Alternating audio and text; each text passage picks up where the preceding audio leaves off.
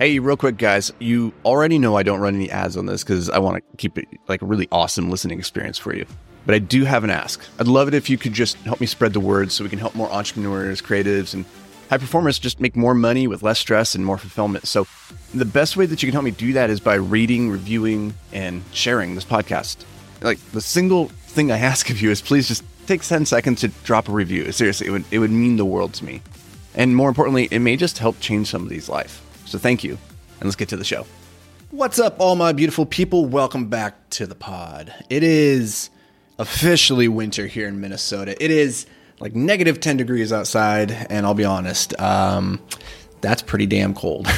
We've had a really mild winter up here. Like, I can't complain, all things considered, because December was like mid-20s and 30 degrees all month long. We had very little snow, very little ice, and so all things considered, it has been a very mild winter.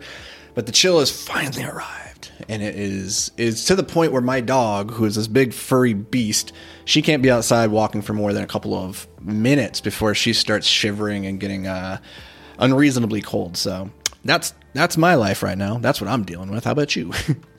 But anyway, I was journaling this morning, and I was thinking about something, and it dawned on me that there is one master skill in life to becoming successful. Okay, that's like gratuitous. There's more than one skill. There's many skills that you need to accumulate and stack on top of each other.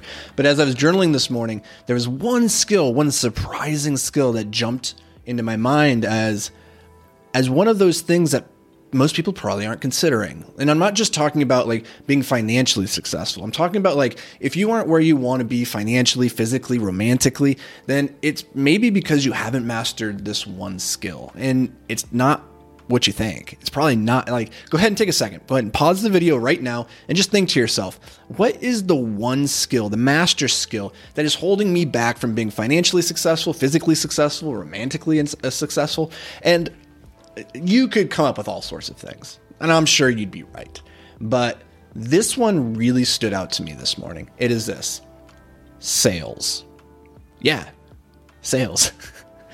Listen, like, everything in life is a transaction. Like, right now, for example, you could stop listening to this. You could get up and you could go to the gym and you could go do a workout, but it will cost you time, energy, and comfort.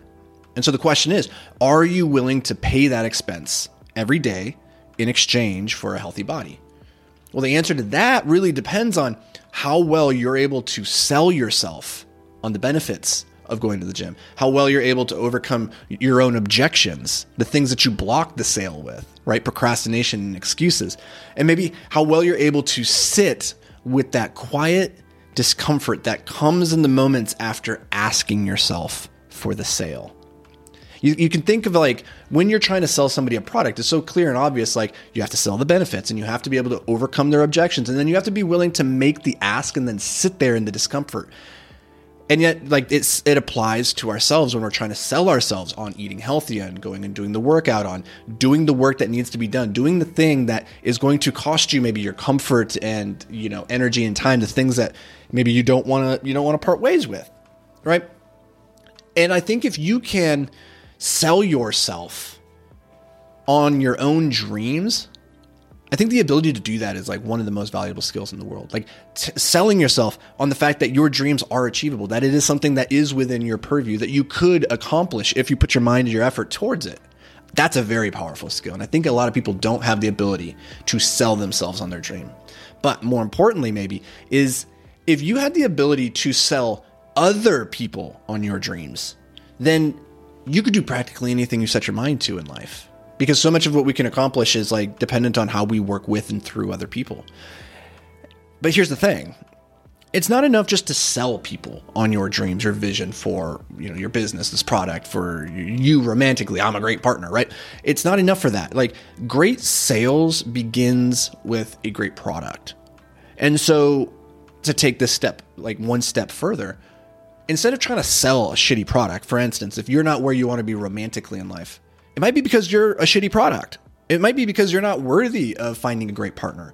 So the first step is become the type of person who would make for a great romantic partner. So become a great product, right? Number two is you got to get out there and you got to start pitching. And this is how business operates. Have a great product, and then it's a numbers game. Get out there and pitch it over and over and over. And I really do believe that this is one of the pretty neat little framework to think through this. It's new to me. I haven't thought about it very deeply yet, but something about it rings true. Like the ability to sell ourselves on our dreams and the ability to sell others on our dreams, and then to create the product worth selling. I think there is something really interesting about that framework. So hope you found that kind of interesting and valuable. It's a little bit different than usual. So that's going to do it for me, guys. I appreciate you. We'll catch you in the next video. But until then, stay hyper-focused, my friends. Hey guys, I love that you're listening to the podcast. I truly hope it's bringing you just a ton of value. But if you ever wanted to check out the video version of these podcasts, then you should head over to YouTube. You know, they're going to have more effects, more visual stuff like that. And that can help the message sometimes just hit a little bit different and, you know, reinforce the lesson in a better way. So you can check that out. It's completely free. Go over to YouTube, search for Anthony Vicino. It'll pop up. And if that's not what you're into, then cool. Just enjoy the show and let's get to it.